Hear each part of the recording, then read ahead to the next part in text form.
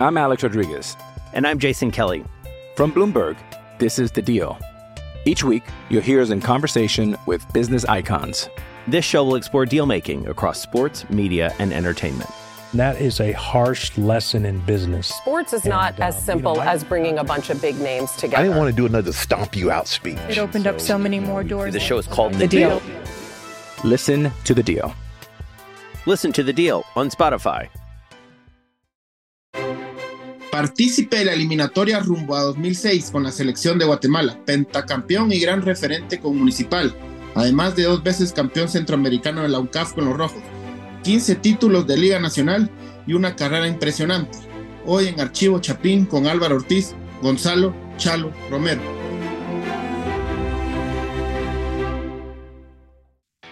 Hola Chalo, ¿cómo está? Buenas tardes, gracias por estar en Archivo Chapín, un honor tenerla a usted o a vos para que no te sientas que te estamos regañando aquí en este episodio. Sí, muchas gracias, Álvaro.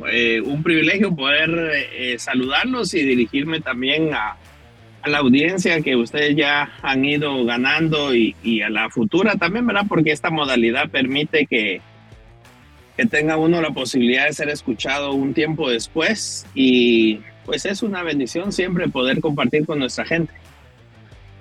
Gracias, Chalo.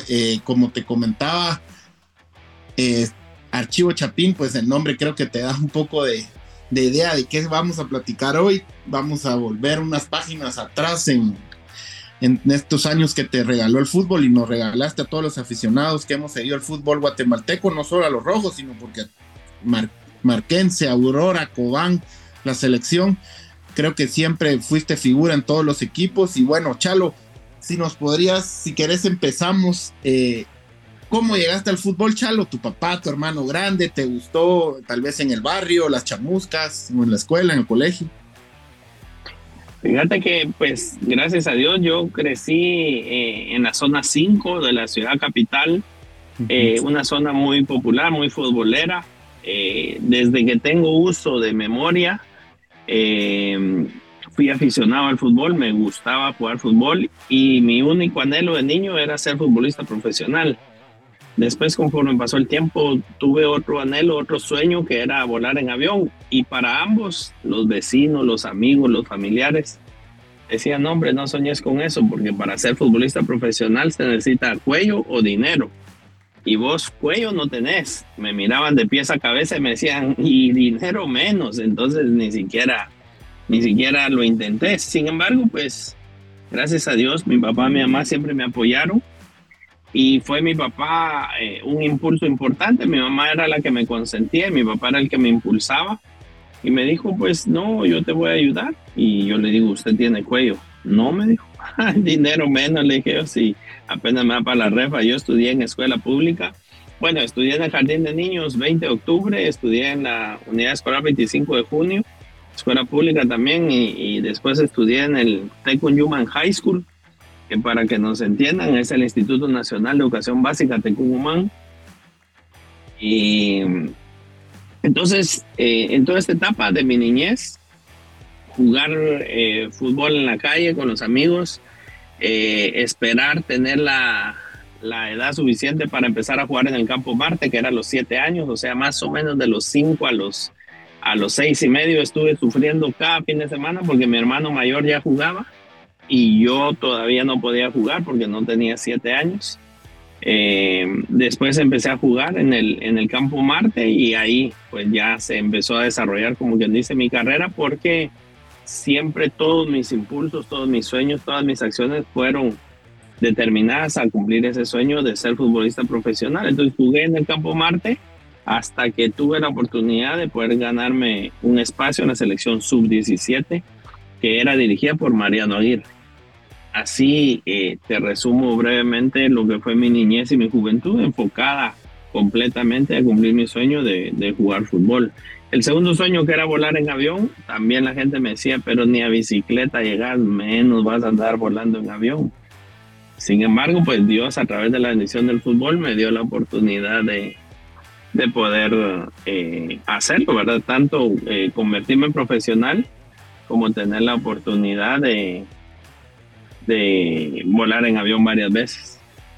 Yo no sé si puedes poner pausa, pero aquí cabal a la par está un cuate que le suena la alarma del carro. No tenga pena, Chalo. Creo que hasta más sabor chapín le da al episodio. No tenga pena.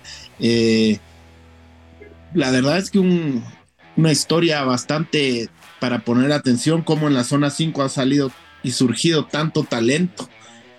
Chalo, como bien lo menciona, en el Campo Marte, pues muchísimos de los jugadores que han logrado triunfar en nuestro fútbol empezaron ahí. Y como lo menciona Mariano Aguirre, le da la oportunidad de llevarlo a la sub-17.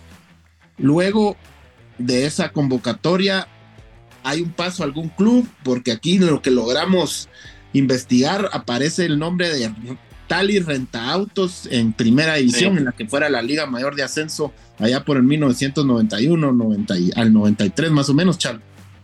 Sí, justamente, mira, brevemente voy a intentar contarte el detalle.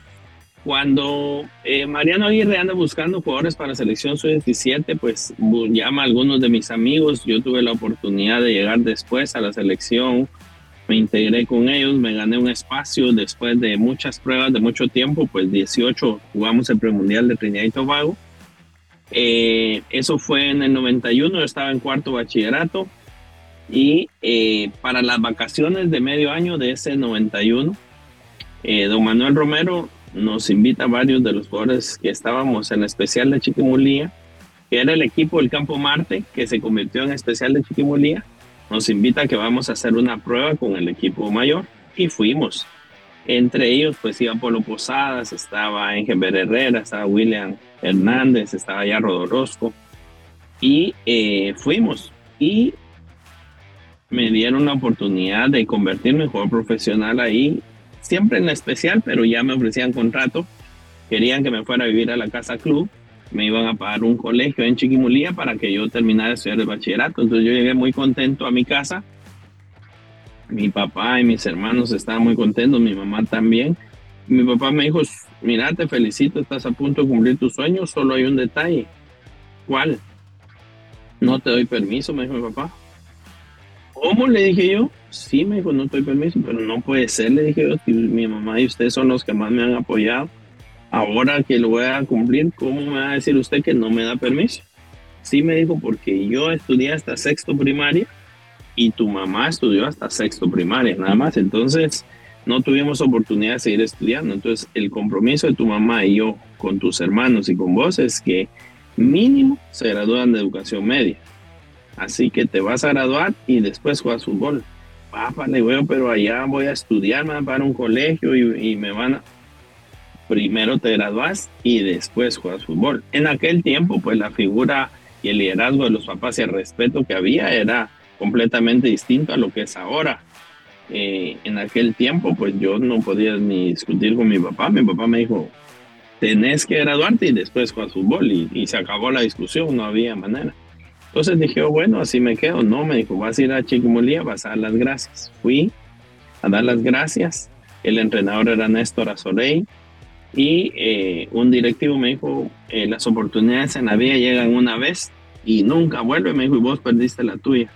Ah, ¿para qué? Me dijo así, me vine llorando desde Chiquimulía hasta la ciudad capital. Cuando mi papá me vio que tenía los ojos hinchados, me dijo, ¿qué te pasó? Me dice, y todo, nada, le dije, yo lloré un ratito desde Chiquimulía para la casa. Y entonces me dice, mira, me dijo, no te preocupes, vos estás siendo obediente, me dice, y vas a tener más y mejores oportunidades. Ah, quién sabe, le dije, ya se me fue la oportunidad, pero bueno, voy a estudiar.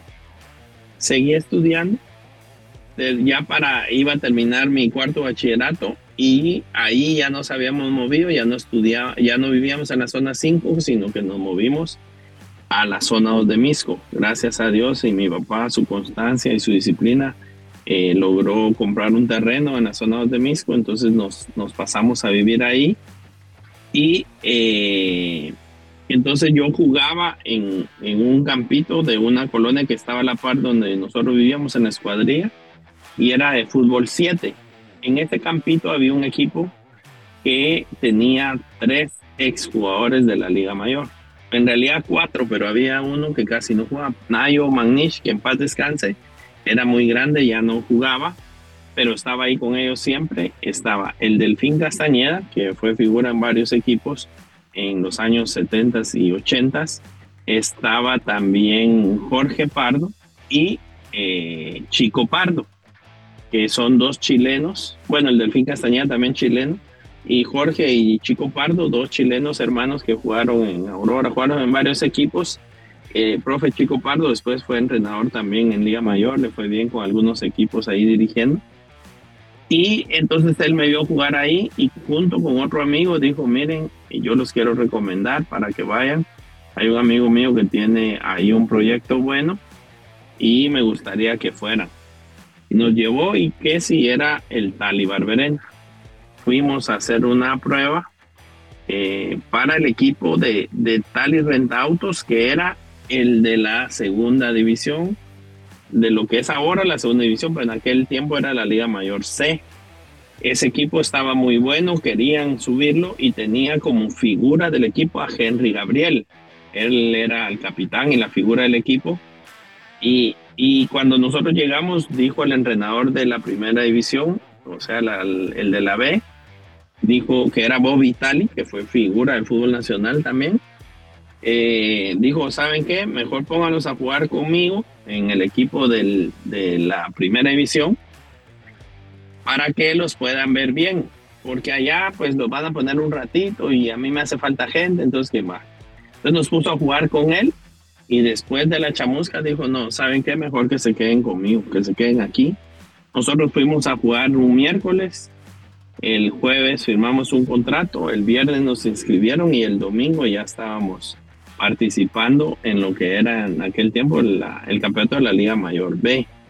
Esto era el periodo ya de vacaciones, estoy hablando que era principios de octubre de 1991, entonces octubre, noviembre, diciembre jugué ahí, en enero empecé a jugar todavía, y ya cuando iban a empezar las clases le digo, papá, ¿qué? Pues ya veo que estoy jugando ahí en la Liga Mayor B y pues me ha ido bien y me están pagando, le digo yo.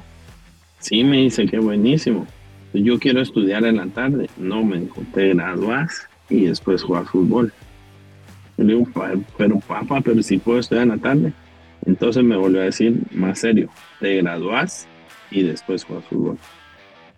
Bueno, entonces a decir muchas gracias otra vez. Y cuando llegó, ya empecé a estudiar el quinto bachillerato, ya era mi último año.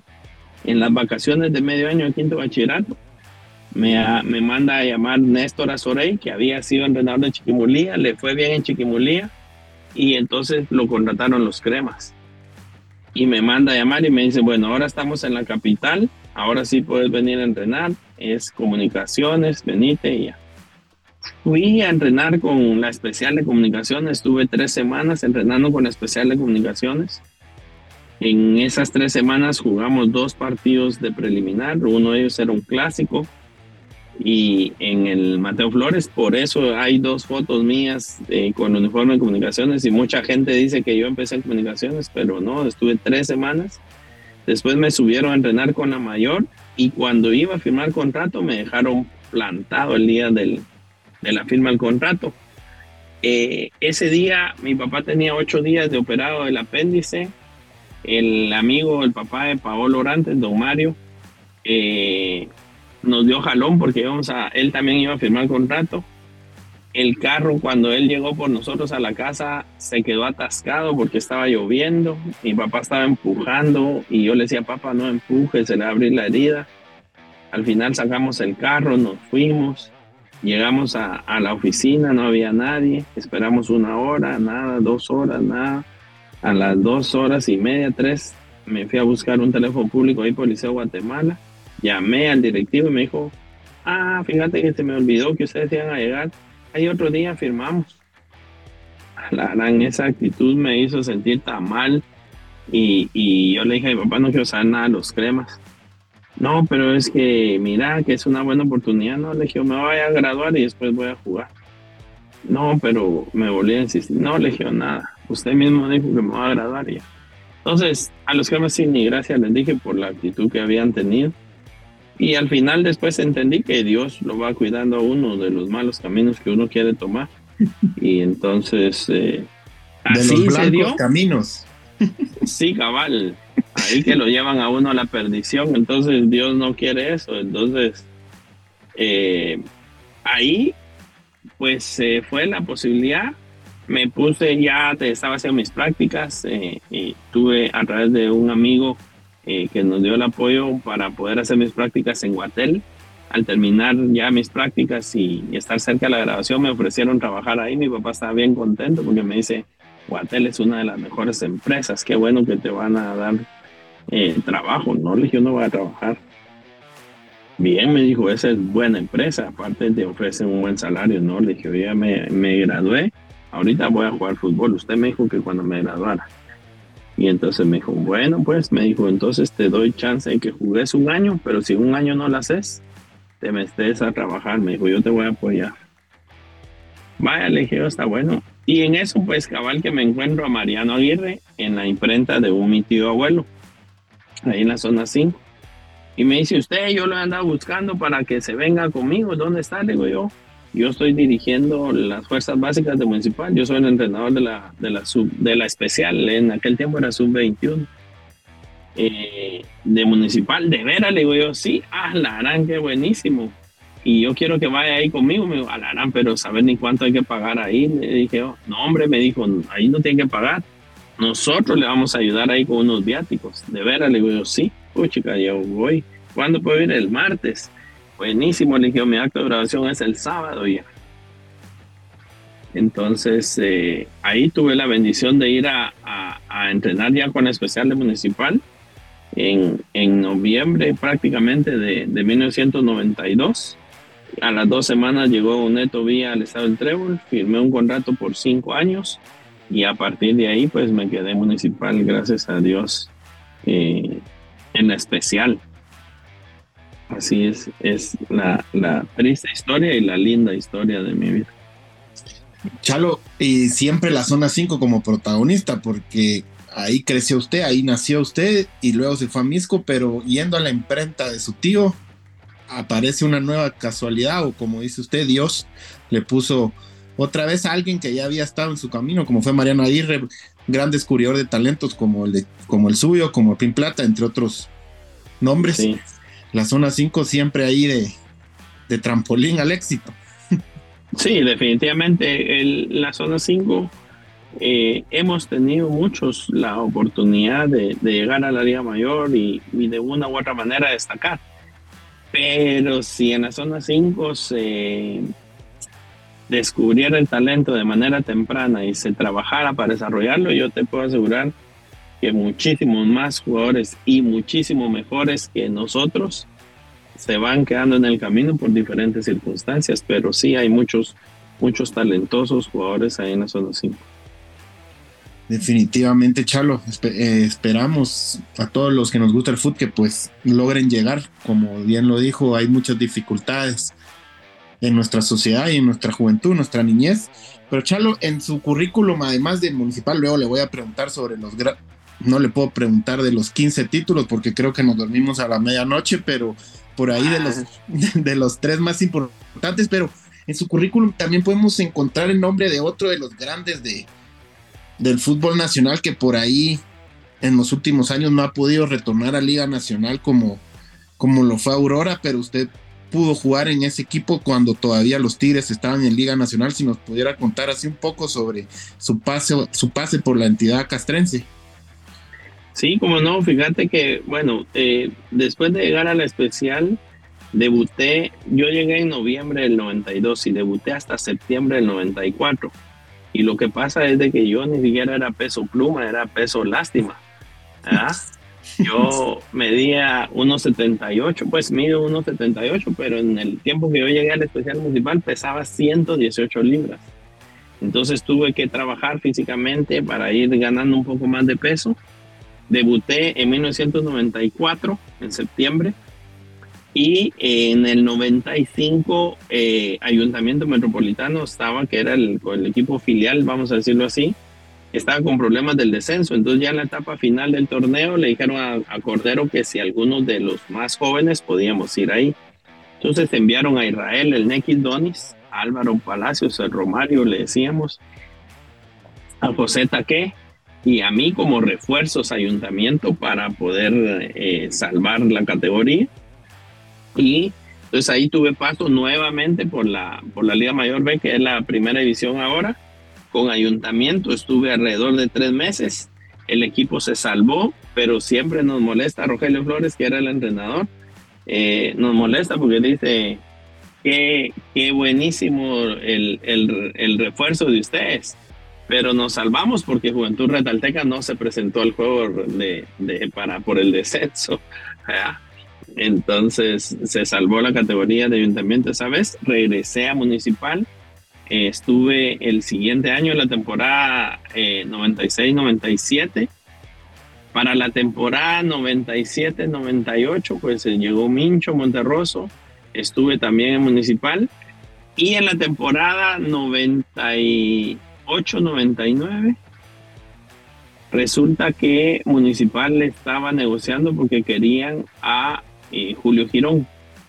Pero Comunicaciones también quería llevar a Julio Girón de Aurora para los Cremas y Municipal también lo quería. Entonces Comunicaciones vino y ofreció 4 jugadores ya experimentados. En aquel momento me recuerdo que Edwin Westphal estaba, no me recuerdo si Julio Rodas era dentro de los que había ofrecido Comunicaciones que se fueran para Aurora. Pero Aurora quería jugadores un poco más jóvenes y Municipal ofreció, ya Selvin jugaba con Aurora, pero era propiedad de Municipal. Entonces Aurora negoció con Municipal y dijo, bueno, nos dan a Selvin en propiedad y les damos a Julio en propiedad, pero queremos ribete. Y el ribete en la negociación fue el Camarón Lemus y Chalo Romero. Entonces ellos me pidieron que yo me fuera para Aurora. Y entonces yo ya tenía contrato firmado con Municipal. Me dijo don Gerardo, mire, váyase porque queremos tener a Julio. Julio es importante para Municipal. Usted se va 1 año en Aurora, que es un buen equipo y todo. Y como ellos lo pidieron, pues usted probablemente va a tener continuidad, le va a servir y así regresa más fogueado a Municipal. Bueno, le dije, está bien, y me fui a Aurora. Así es como yo llegué. El entrenador de Aurora era Hildo Enrique Maneiro, uruguayo, mundialista de México 70, figura del fútbol uruguayo. Y yo estaba muy contento de estar ahí. Empecé bien hasta que un día iban como 6 o 7 partidos de la primera vuelta, y un día me dijo Maneiro, vos serías mejor jugador si no te creyeras Maradona, me dijo. Yo le dije, profe, le dije, la verdad es que yo no me creo Maradona ni nada, pues yo no. Bien, me dijo, porque en todas las jugadas que debes andar tirando un caño. Profe, le dije, fíjese que yo me crié jugando en la calle y en el Campo Marte y jugábamos mucho pues a hacer tunelitos, ¿verdad? Decíamos nosotros. Pero la verdad es que me acostumbré, pero no es porque sea creído, le digo, sino que es una jugada que sale así normal, pero yo no pongo en riesgo la pelota, digamos, en nuestra área o en la zona defensiva estar tirando tunelitos, sino que es en el medio campo, pero no me quitan la pelota. No, me dijo, yo no quiero que lo hagas. Si tiras otro caño, no importa el tiempo que vaya, te saco, me dijo. Pero, profe, le dije, nada. Pero yo, la verdad es de que me imaginé que estaba bromeando porque él era un jugador creativo. Él era el enlace, el enganche de la selección de Uruguay. Y yo supuse que estaba bromeando, pero bueno, me quedé así. Siguiente partido, Aurora contra Suchitepeques en el estadio Mateo Flores. Suchitepeques tenía buen equipo y estaba un tico de apellido Aguilar, jugaba ahí. Y en una jugada, minuto 43 de primer tiempo, voy por la punta izquierda y amagué como que la iba a tirar por afuera. Y él abrió las piernas y yo le hago el tunelito. Y agarro la pelota y se la voy a dar a Aguilar por el medio. Me la devolvió por la punta izquierda, yo me fui, gané la línea de fondo, le hago el pase a Dani y Dani pateó y pegó en el poste y se fue para afuera. Minuto 43 del primer tiempo. Íbamos 0-0 y fue la jugada de más peligro. Cuando hicieron el saque de puerta y volvió a salir la pelota, cuando vi, cambio. Y cuando vi, era yo el que salía. Y entonces yo salí un poco enojado, frustrado, y cometí el error de irme hacia el camerino. No me fui hacia la banca, sino que me fui al camerino. Y lógicamente pues eso molestó a profe Maneiro, y entonces él estaba muy molesto y entonces ya no me dijo nada al siguiente día que entrenamos y todo durante la semana. Y yo tampoco le dije nada, no le pedí disculpas ni nada y se quedó así. Entonces la segunda semana ya después me sacó del equipo titular, me mandó a la banca y no me puso a jugar. La segunda semana igual, entonces ya para la tercera semana, en mi inexperiencia, mi juventud y en mi equivocación, según yo, dije, bueno, está enojado conmigo y quiere pelear, pues bueno. Yo no voy a pelear, dije yo, simplemente voy a entrenar aquí cerca de él. Y entonces cuando hacíamos espacios reducidos o hacíamos fútbol, él se metía en el campo para dar algunas instrucciones y todo. Entonces yo a propósito me iba a poner cerca de donde él estaba. Y cuando me daba la pelota, hacía un tunelito. Y cuando hacía pase, hacía tunelito. Y así, según yo, pues peleándome con él, ¿verdad? En mi forma tonta, podemos decir, no sé, inocente, no sé cómo podría decirlo. Según yo, estaba peleando con mi jefe. Y entonces él estaba como si nada y me miraba y no decía nada y simplemente se quedaba así. Para no hacerte muy largo el cuento y no hacerle muy largo el cuento a nuestra audiencia, 14 partidos sin jugar ni un minuto pasé. Dios mío. Y Sí. entonces sucedió que mucha gente ni siquiera se recuerda que yo jugué en Aurora, ni sabe que yo jugué en Aurora porque yo cometí ese error. Y entonces el profe ya no me puso a jugar ni un minuto. Y volví a jugar los últimos 3 partidos. Bueno, cuando faltaban 4 partidos, lo sacaron a profe Maneiro y se quedó el Chavo López Meneses. El Chavo López Meneses me puso a jugar. Bueno, en el último partido, antes de que echaran a profe Maneiro, habían jugadores lesionados, suspendidos. Solo habían algunos de la especial y yo. Estábamos jugando contra Zacapa en el Estadio del Monte, allá en Morales. Expulsaron a un jugador de Zacapa y nosotros íbamos ganando 1-0. Y él miraba a la banca y miraba solo jóvenes y a mí. Y solo se quedaba viendo y todo. Yo decía, hoy sí me va a meter, hoy sí me va a meter. Y cabal, pues que me dice, Romero, calentar.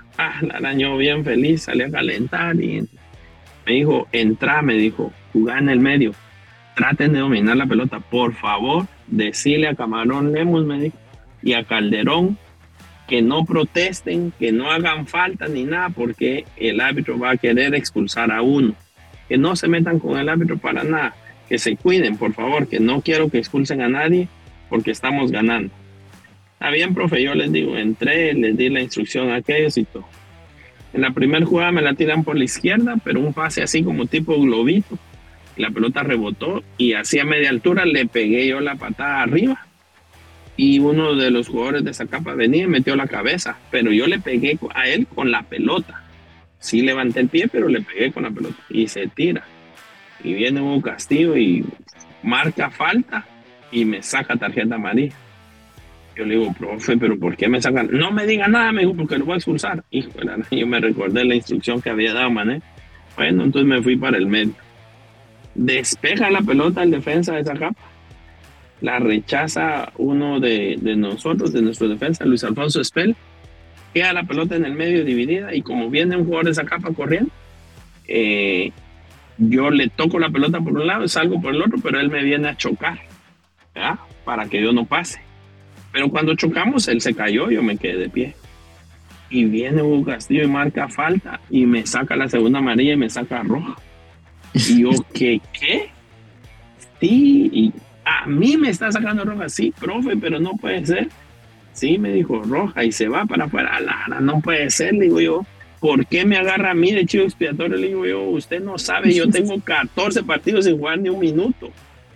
Y usted ahora decide desquitarse conmigo.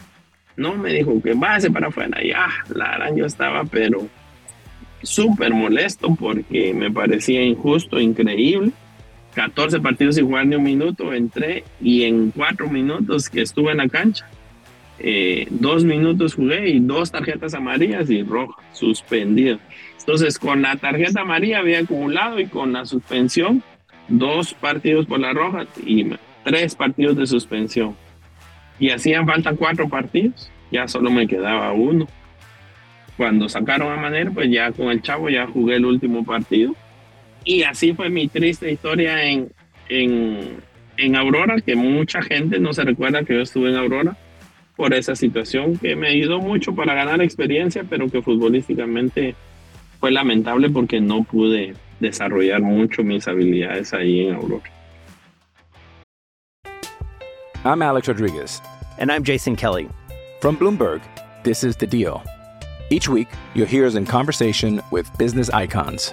This show will explore deal-making across sports, media, and entertainment. That is a harsh lesson in business. Sports is not as simple as bringing a bunch of big names together. I didn't want to do another stomp you out speech. It opened up so many more doors. The show is called The Deal. Listen to The Deal. Listen to The Deal on Spotify. No, pero gracias, Chalo, por contarnos de manera imposible. No se hubiera podido contar mejor su paso por Aurora. Y ya todo aquellos... Como... Pocos se recuerdan de eso.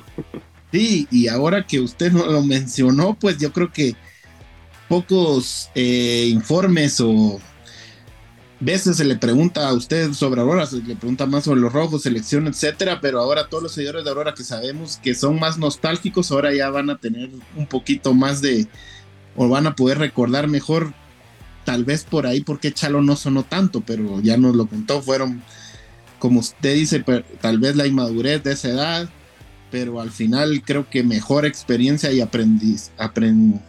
haber aprendido de una forma así le sirvió en la carrera después.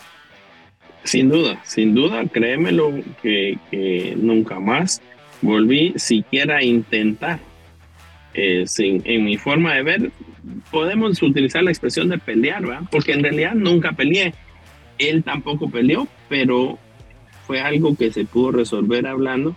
Pero en mi madurez nunca me acerqué a hablar con el profe y no solucioné ese tema y al final lo padecí yo. Y puedo decir atrevidamente tal vez que lo padeció Aurora, porque al final, pues de una u otra manera pude haber contribuido un poco para que Aurora le fuera mejor. Quedamos en 5º lugar en esa hexagonal de la pelea por el título. Sí, increíble cómo parece que fue ayer esto, y todos los formatos diferentes que nos ha dado la Liga Nacional, antes la hexagonal, después torneo de 10, de 12, que pasan 8, que pasan 6.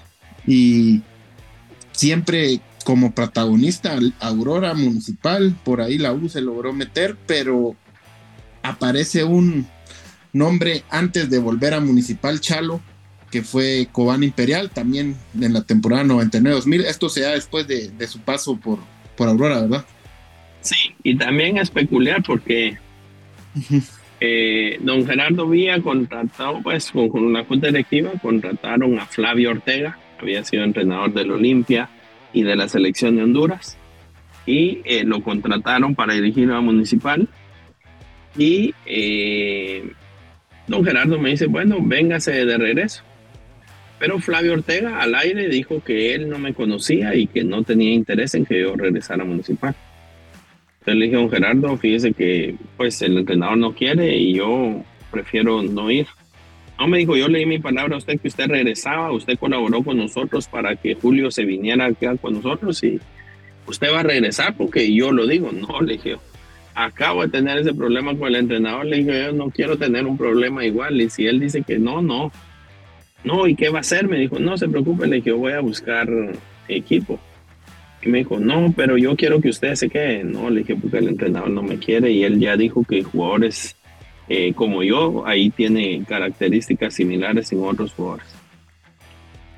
Bueno, me dijo, entonces total, desde que yo empecé a buscar, el profe Raúl Washington Benítez, el papá del Chapa, le habló a don Oscar Chavarría. Mariano Aguirre, coincidentemente también por su lado, también le había hablado a don Oscar. Y a mí me había mandado a llamar para que fuera a entrenar el entrenador Henry Duarte, un entrenador costarricense. Entonces con la recomendación del papá de Chapa y con la recomendación de Mariano, pues llegué yo al Cobán Imperial, hablé con don Oscar Chavarría y don Oscar me dijo, bueno, mire, nosotros queremos que usted juegue acá y todo.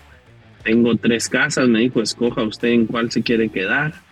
Yo no le puedo pagar lo que le paga Municipal, me dijo, ni Aurora, pero yo lo que le ofrezco es tanto y aquí viene a cobrar conmigo y todo. Y era más de lo que me pagaba Municipal y más de lo que me pagaba Aurora juntos, ¿verdad? Pero él no lo sabía y entonces yo le dije, vaya, pues yo voy a hacer el esfuerzo, me voy a quedar aquí. Yo estaba muy contento porque pues había aumentado mi salario y ese fue el último año en el que a uno le pagaban por firmar.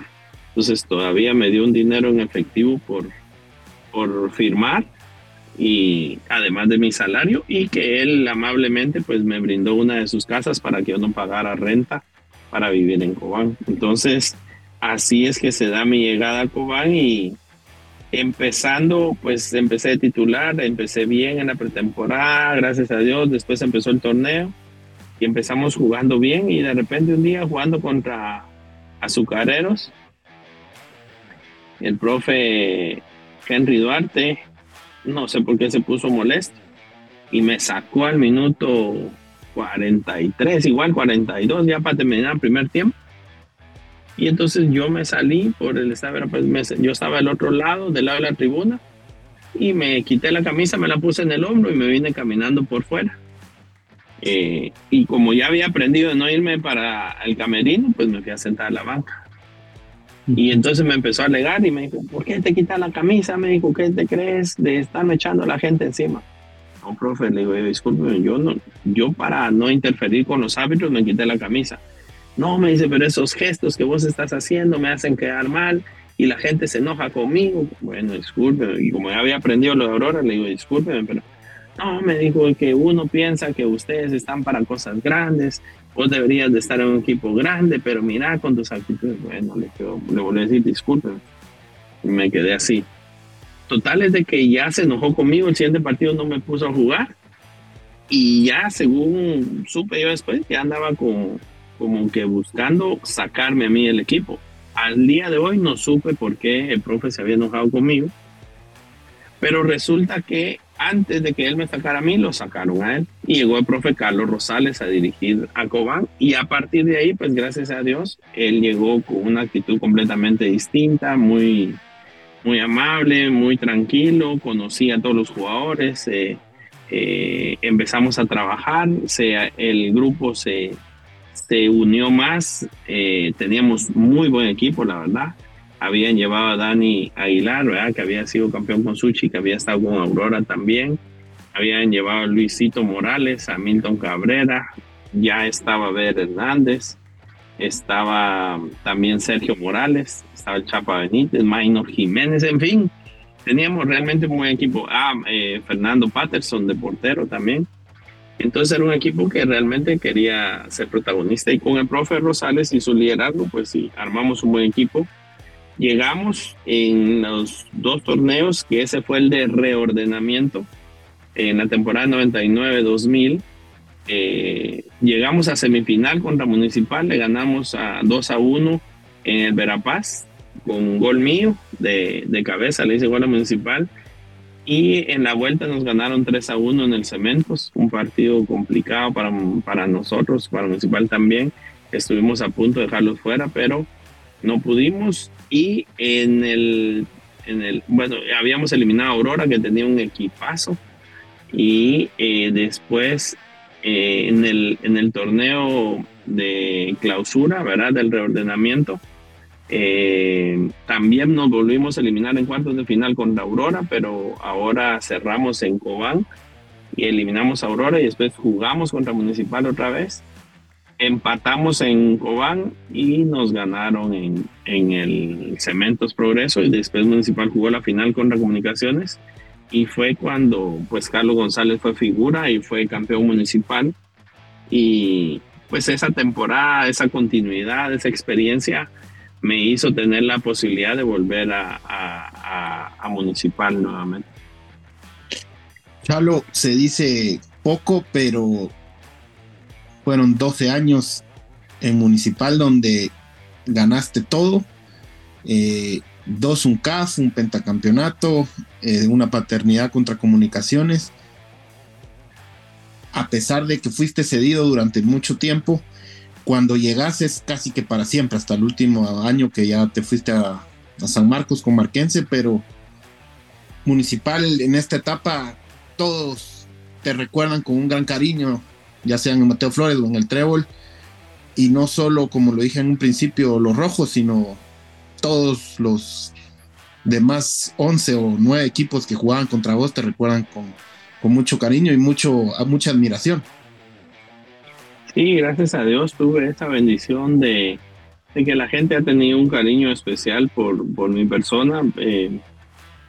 Aspectos que yo aprendí durante este proceso es que justamente teníamos la posibilidad de aprender de los líderes de nuestra camada, que era Juan Carlos Plata, el Chino Ruano, Mario Acevedo, ¿verdad? Que eran jugadores de experiencia, pero que les gustaba trabajar, les gustaba jugar, les gustaba ganar, y eran muy exigentes con nosotros mismos también. Entonces eso nos ayudaba no solo a exigirnos al máximo, sino también a respetarnos entre nosotros y a respetar a la afición, que eso fue fundamental. En nuestra generación, a pesar de que Dios nos permitió la oportunidad de ganar muchas veces, nunca le faltamos el respeto a la afición rival, cualquiera que fuera, ni de Comunicaciones ni de los demás equipos.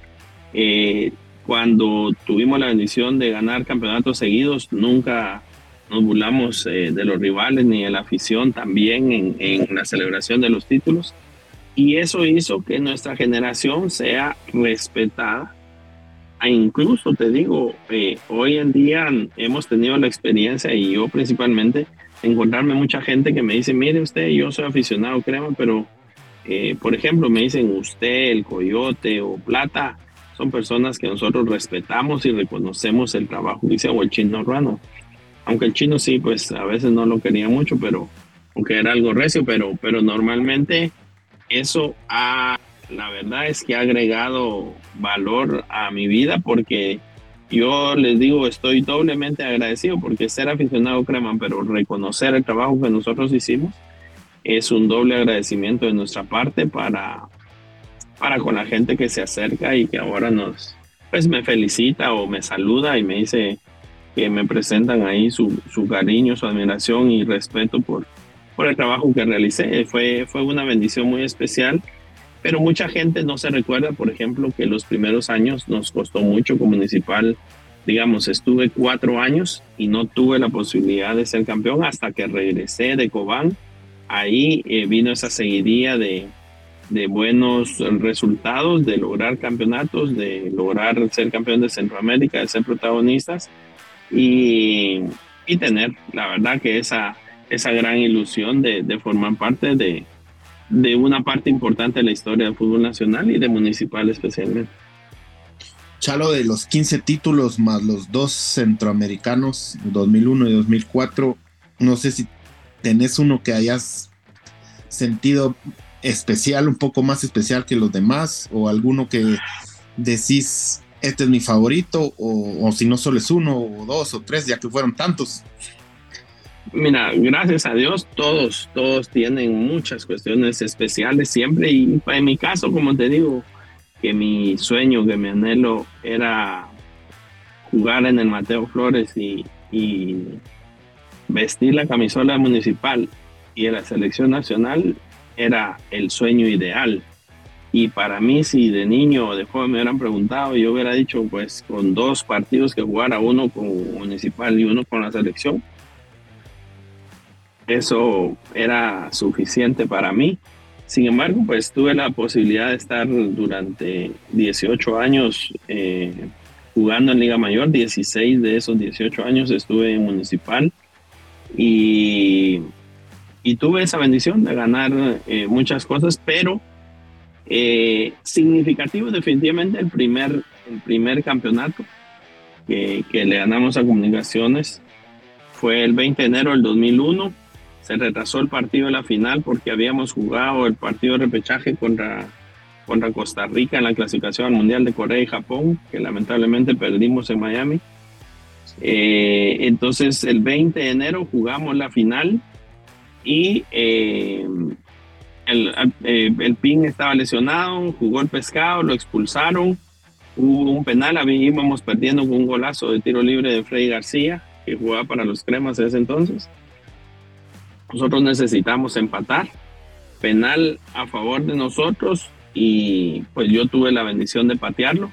Fue mi primer gol en clásicos, fue mi primer gol en una final y fue la primera vez que fui campeón con Municipal, así que definitivamente si hablamos de que sea una celebración especial, un recuerdo especial, es ese primer título, porque pues definitivamente fue hacer realidad un sueño de muchos años y un anhelo que tenía desde siempre, y Dios me permitió ese privilegio ahí junto con mis amigos, y después tuvimos la oportunidad de ganar varios. El Penta tuvo un sabor agridulce porque en el Penta pues yo no jugué la final de vuelta, sin embargo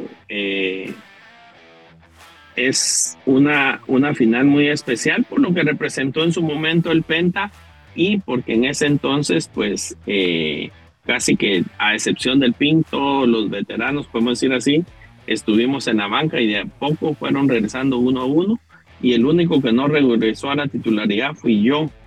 Entonces cuando Mario Acevedo mete el gol, él va a celebrar conmigo porque él pues era mi compañero de cuarto, es mi hermano, y él estaba consciente y sabía lo difícil que había sido para nosotros estar en la banca, según nosotros injustamente, pero que en esa celebración pues fue especial porque igual nosotros estábamos felices por lograr el pentacampeonato. Sí, definitivamente haber nacido en la zona 5, quedar campeón tantas veces en tu misma zona, con el equipo donde naciste futbolísticamente hablando, te da una felicidad extra especial a pesar de cualquiera de los títulos que hayan sido. Fueron muy importantes.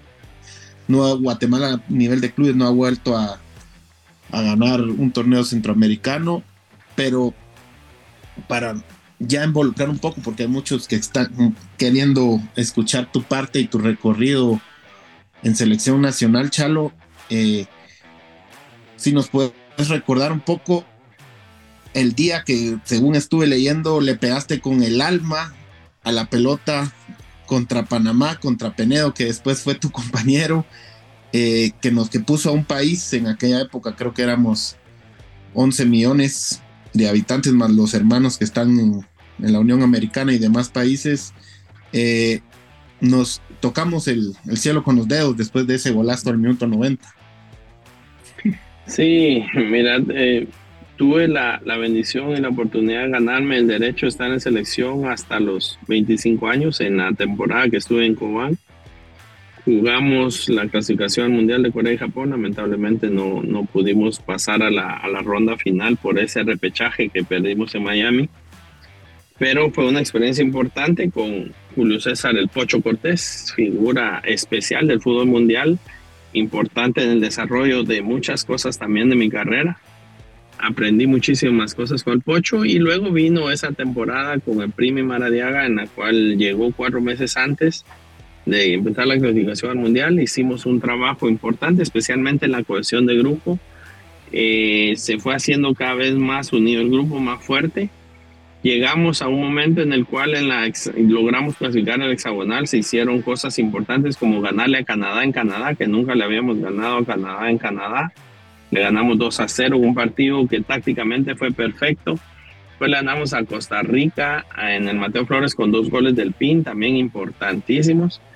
Después, ante una selección de Honduras que era un equipazo, que tenía muy buenos jugadores y que había llovido muchísimo, ellos estaban seguros que nos iban a golear y querían jugar sí o sí. Jugamos y íbamos ganando 2-0, lamentablemente pues empatamos, sí, cabal, y terminamos empatando 2-2. Luego vivimos una experiencia difícil, perdimos 5-0 en Costa Rica. La gente estaba muy animada con nosotros, tanto así que no les importó el marcador y nos alentaron. Igual están muy positivos. En ese partido, el 5-0, el Pescado y yo estábamos suspendidos, no pudimos jugar. Y después volvimos contra Honduras, ganamos 1-0 y logramos la clasificación al hexagonal. En la hexagonal final empezamos bien, aunque lamentablemente no le ganamos a Panamá en Panamá. Chen tuvo un mano a mano ahí que lamentablemente falló. El loco se fue 2 veces solo también y no pudo anotar. Quedamos 0-0. Luego goleamos a Trinidad y Tobago. Lamentablemente perdimos con los gringos, con los mexicanos. Y con Costa Rica, en Costa Rica perdimos sobre la hora. También se había sacado un buen resultado. Estamos 2-2. Sobre la hora, Guanchope no hizo el gol. Entonces ya ese gol de Guanchope nos ponía en una situación complicada. Empezaba la segunda vuelta de la hexagonal. Habíamos previamente a eso jugado la Copa Oro. Nosotros pues no nos fue bien. A Panamá le fue muy bien. Llegaron a la final, fueron subcampeones y venían agrandados, como dicen los argentinos. Y es una expresión que nosotros usamos en el fútbol. Venían creídos, creyendo que ya fácil nos iban a ganar. Empezaron ganando 1-0, pero se tiraron atrás y nosotros empezamos a atacar. Expulsaron a Puchito Medina y eso, lejos de ayudarnos, pues fue peor porque más atrás se metieron y Jaime empezó a perder tiempo, que yo creo que en esos 90 minutos Jaime se convirtió en el futbolista más odiado del fútbol nacional en ese entonces, porque yo creo que hasta a sus compañeros le caía mal de tanto tiempo que perdía. En todas las jugadas se quedaba tirado. Nosotros no había manera que pudiéramos encontrar el empate. Y yo me recuerdo que Pescado estaba desesperado, el Pando también, y todos queríamos hacer gol y todo. Yo decía, muchachos, cálmense, va a llegar. No, me decía, pero pasa el tiempo y todo, dámela a mí, no, dámela a mí, decía el Pando, no, dámela a mí, decía Freddy. Y todos querían hacer el gol. Y en un centro de Sanabria, Felipe Baloy desvía la pelota y con un autogol empatamos. Al final yo estaba tan confiado y tan tranquilo que yo sabía que en cualquier momento podía caer el gol, pero la verdad que nunca me imaginé que yo iba a tener esa oportunidad. Entonces se da la jugada, Freddy tira el centro, la despejan, le queda a Angelito Sanabria y yo le gritaba con todas mis fuerzas. El Mateo Flores, cuando está yendo de a 5, 6, 7 metros, ya casi ni se escucha nada, por más que uno grite con todas sus fuerzas, el bullicio de la gente no deja de escuchar. Y yo le gritaba a Angelito que pateara al arco porque ya no había tiempo, ya sabía yo que era el tiempo de reposición y ya había pasado. Y Angelito decide tirar una pared con Minor Dávila. Minor, cuando hace el control, porque la pelota no le queda bien para su zurda, cuando hace el control le queda largo el control.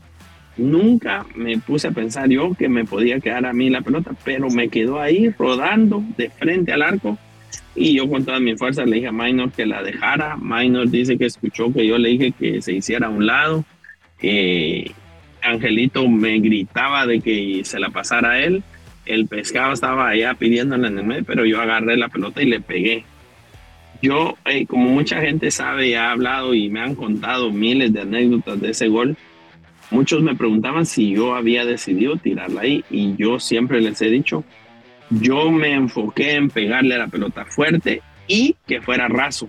Yo hice todo lo posible por echar mi cuerpo para adelante y pegarle con todas mis fuerzas, pero que la pelota no se levantara. Y gracias a Dios se fue a ras de la grama, esa pelota volaba y cuando Jaime ve venir la pelota, Minor Dávila cuando se corre a un lado, le sirve de estorbo a Angie Mitre, que ya no llega a tapar el tiro. Y yo le pego, pasa ahí entre un par de jugadores de Panamá y de Guate. Y yo no veo la trayectoria de la pelota por un montón de gente que había. Cuando escucho que la gente grita y veo que el Pescado levanta las manos, entonces yo ya salgo corriendo a celebrar. Pero definitivamente ese fue el sueño hecho realidad, definitivamente poder hacer ese gol en el Estadio Nacional Mateo Flores con el estadio lleno, clasificación al Mundial y que en ese momento nos ponía en la ruta de la clasificación al Mundial. Así que es y seguirá siendo el momento más especial de mi vida en el fútbol y ahora con mayor razón porque mucha gente que me encuentro se recuerda, han pasado ya 18 años y medio y la gente se recuerda de ese gol como dijiste vos, como que fuera ayer y me cuenta cada quien que tuvo una historia diferente. Algunos reían, otros lloraban, unos gritaban, se abrazaban con alguien, otros salieron a quemar cohetes, otros gritaban en el suelo. Hay miles de historias que yo tengo de gente que me ha compartido en relación a la celebración de ese gol. Sí, yo, si mal no recuerdo, fue un 17 de agosto y los feriados, acababa de ser feriado en Guatemala, y mucha gente pues logró ir al estadio, más allá de la ilusión que era de poder ir a nuestra primera Copa del Mundo. Pero para los que nacimos por ahí, de los que no vimos a la selección que ganó el Norseca, o a los que éramos muy chiquitos en aquella UNCAF del 2001, también con el Pocho, este ha sido el momento más feliz para los futboleros chapines que hemos vivido. Fue ese gol que Gonzalo Romero marcó y nos puso a tiro y nos dio una ilusión más. Y como ya te han mencionado muchas personas, yo me recuerdo mucho, yo abracé a varias personas que nunca había conocido en mi vida, y uno de mis amigos que fue con mi papá al estadio abrazó al de las aguas, y las aguas se salieron volando, todos manchados de Pepsi, pero la verdad no nos importó. Y bueno, nada más decirte gracias, porque fue un momento donde como guatemaltecos nos unimos. Ahora que en este momento, pues por el tema político y muchas razones, por ahí está un poco la sociedad separada en esa eliminatoria. Yo siempre le digo a la gente que jugadores o el cuerpo técnico, tuvimos al Primi hace más o menos 3 semanas, que no queda más que agradecerles porque nos unieron y nos permitieron soñar. Gracias, Chalo, y nada, la verdad es que se me eriza la piel todavía. Me da peor cuando lo narraste a la perfección, después de esa cortina de la flechita Ávila, que por un poquito y capaz le pegas en la espalda. Sí, cabal, la verdad es que fue muy, muy especial, como te digo.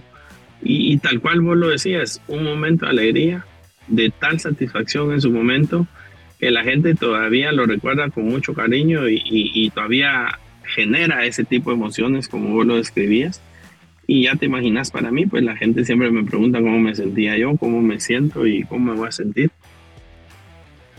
Nada más que agradecido con Dios, porque sí fue muy... Es un sueño hecho realidad, definitivamente. Sí, y qué mejor que haberlo regalado a todo un país. Chalo, justo que estamos hablando de Panamá, que mencionaste que empatamos en la ida, luego en el partido de vuelta aquí se les logró ganar.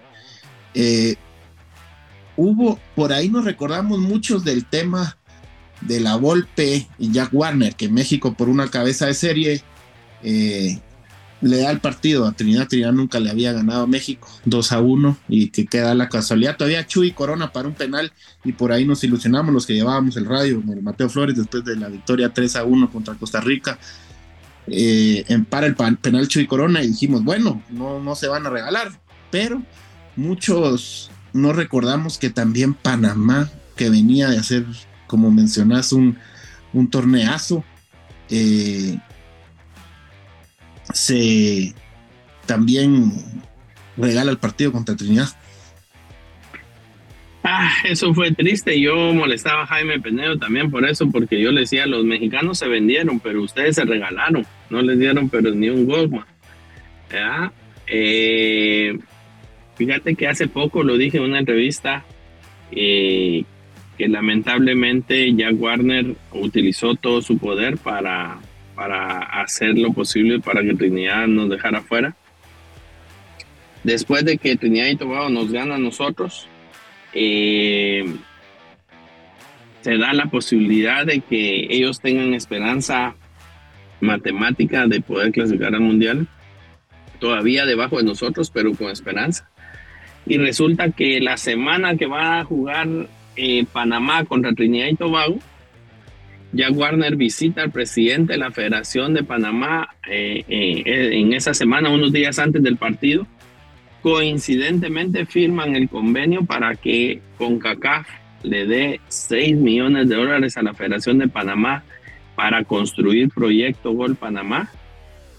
y luego les da sede de premundial sub-20 sin Estados Unidos y sin México en el camino a Panamá, y les da premundial sub-17 sin México y sin Estados Unidos en el camino de Panamá. Es decir, para traducirlo, digamos, les dio clasificación al Mundial Sub-17, les dio clasificación al Mundial Sub-20 y le dio $6 millones para construir un proyecto Gol Panamá. Eso es lo que es oficial y lo que es, digamos, entre comillas, legal, que ya Warner le da, ¿verdad? Coincidentemente después, Panamá pierde 1-0 contra Trinidad y Tobago, pero Panamá para ese partido ya no convoca ninguno de los jugadores que tenía afuera, ni los hermanos Deli Valdés, ni al bombardero Brown, ni a Blanco, ni a varios de los jugadores, ni a Felipe Baloy. Entonces fue la verdad lamentable esa situación, porque como dijiste bien y lo recordaste, después Ricardo Lavolpe también lo hizo ver. Entonces no sé, ¿verdad? Claro, Chalo, y si esto es porque por ahí a veces le tenemos tirria a México y a Trinidad, pero Panamá también nos hizo daño en esa eliminatoria, pero para ir cerrando. Panamá fue el primero. Sí, Panamá fue primero, pero como todavía nos quedó esperanza, no quisimos darle tanto énfasis. Pero Chalo, ya para ir cerrando y agradeciéndote otra vez el tiempo, te vemos ahora en Revolución con el equipo de tercera de la U, el equipo, lo vamos a decir, original de la Universidad de San Carlos, ahora que hay dos, el equipo de los 102 años. El equipo consiguió el medio ascenso y justo creo que estás teniendo un papel ahí de asesor o algo así con la directiva sancarlista. Sí, fíjate que yo soy amigo del doctor Carlos Echeverría, un grupo de amigos profesionales nos invitó a participar del proyecto con la ilusión de devolver a la Universidad de San Carlos a un sitial que merece y que tiene las capacidades para ser protagonista del fútbol nacional. Yo siempre lo he dicho y con él especialmente le decía, la Universidad de San Carlos tiene todos los elementos para ser uno de los clubes grandes del fútbol nacional, no solo en el fútbol, pues en todos los deportes, pero específicamente estoy hablando del fútbol, porque le digo yo, solo el campus central se tiene un estimado que hay 60,000 estudiantes solo en el campus central. Entonces, si asumimos que las mujeres son más, pero digamos 25,000 hombres estudiando en la Universidad de San Carlos, que no me digan que no podemos tener 22 estudiantes sancarlistas formando parte del equipo. Ese es el ideal y ese es el proyecto que tenemos, llegar a ser conformado por 100% de estudiantes o egresados de la San Carlos o estudiantes que van a ingresar a la Universidad de San Carlos por ser menores, ¿verdad? Que no han graduado de educación media, pero que ya tengan las condiciones para jugar. Entonces, con estas pláticas, con esa ilusión, con ver ese tipo de herramientas y la posibilidad que tiene, pues me invitó a formar parte de la junta directiva. Actualmente yo soy directivo del equipo de tercera división. Ese proyecto que estamos pues tratando de impulsar con los jóvenes, hicimos visorías el año pasado en el mes de junio y se hicieron visorías también en el mes de diciembre para que los muchachos puedan tener oportunidad. Lamentablemente pues no hay espacio para todos, pero ha sido un proyecto en el cual jovencitos han tenido la posibilidad de estar ahí en el proceso. Como bien lo dijiste, pues ya se ganó la posibilidad de tener un 50% del ascenso y ahora pues se está trabajando para poder alcanzar nuevamente las etapas finales y lograr ese ascenso a segunda división que es lo que queremos, y mantener pues de manera lo más ordenada posible el proceso para que permita que después podamos trabajar para el ascenso a primera división y después llegar a Liga Mayor. Ese es el proyecto tal cual lo tenemos. Es un proyecto que rompe la cultura del fútbol nacional y esperamos que pueda tener suficiente combustible para avanzar y cumplir las metas que nos hemos propuesto. Pues lo mejor de los éxitos en este nuevo labor que estás teniendo con la U. Por ahí si te veo en Revolución, creo que toca tipografía, no sé si de local o afuera, pero lo mejor en ese partido de los dos equipos más longevos de Guatemala. Y nada, esto fue Gonzalo Romero en Archivo Chapín, una persona que nos dio muchas alegrías, pero también dio el ejemplo de que primero hay que estudiar. Nos logró comentar que salió de bachiller, pero que también no nos dio tiempo, porque si no nos dormimos a la 1 de la mañana, señores. También se graduó de mercadotecnia en la Landívar. Y nada, Chalo, gracias por hacernos recordar y bueno, ahí nos vemos en Zona 2 en el campus. Muchas gracias, Álvaro. La verdad es que agradecido por la invitación, por el tiempo, por revivir estos momentos. Y sí, primero Dios, vamos a estar ahí. Actualmente pues estoy residiendo en Estados Unidos, yo vivo en Estados Unidos y eventualmente llego así que a la distancia estoy participando en el proyecto, pero cuando tengo la oportunidad de llegar a Guatemala, pues estoy ahí con los muchachos y estamos dándole seguimiento a cada una de las actividades. Así que les mando un abrazo, le pido a Dios que los bendiga, sigan teniendo éxitos y trabajando para ser mejores y estamos en comunicación. Gracias, Chalo, feliz semana, lo mejor está entonces allá por la Unión Americana. Abrazo a todos nuestros hermanos migrantes y a su familia, Chalo. Gracias. Gracias, buenas noches. Buenas noches. Esto fue Archivo Chapín con Álvaro Ortiz. No te pierdas cada semana una nueva historia que te hará revivir momentos que llenaron de pasión a todo un país.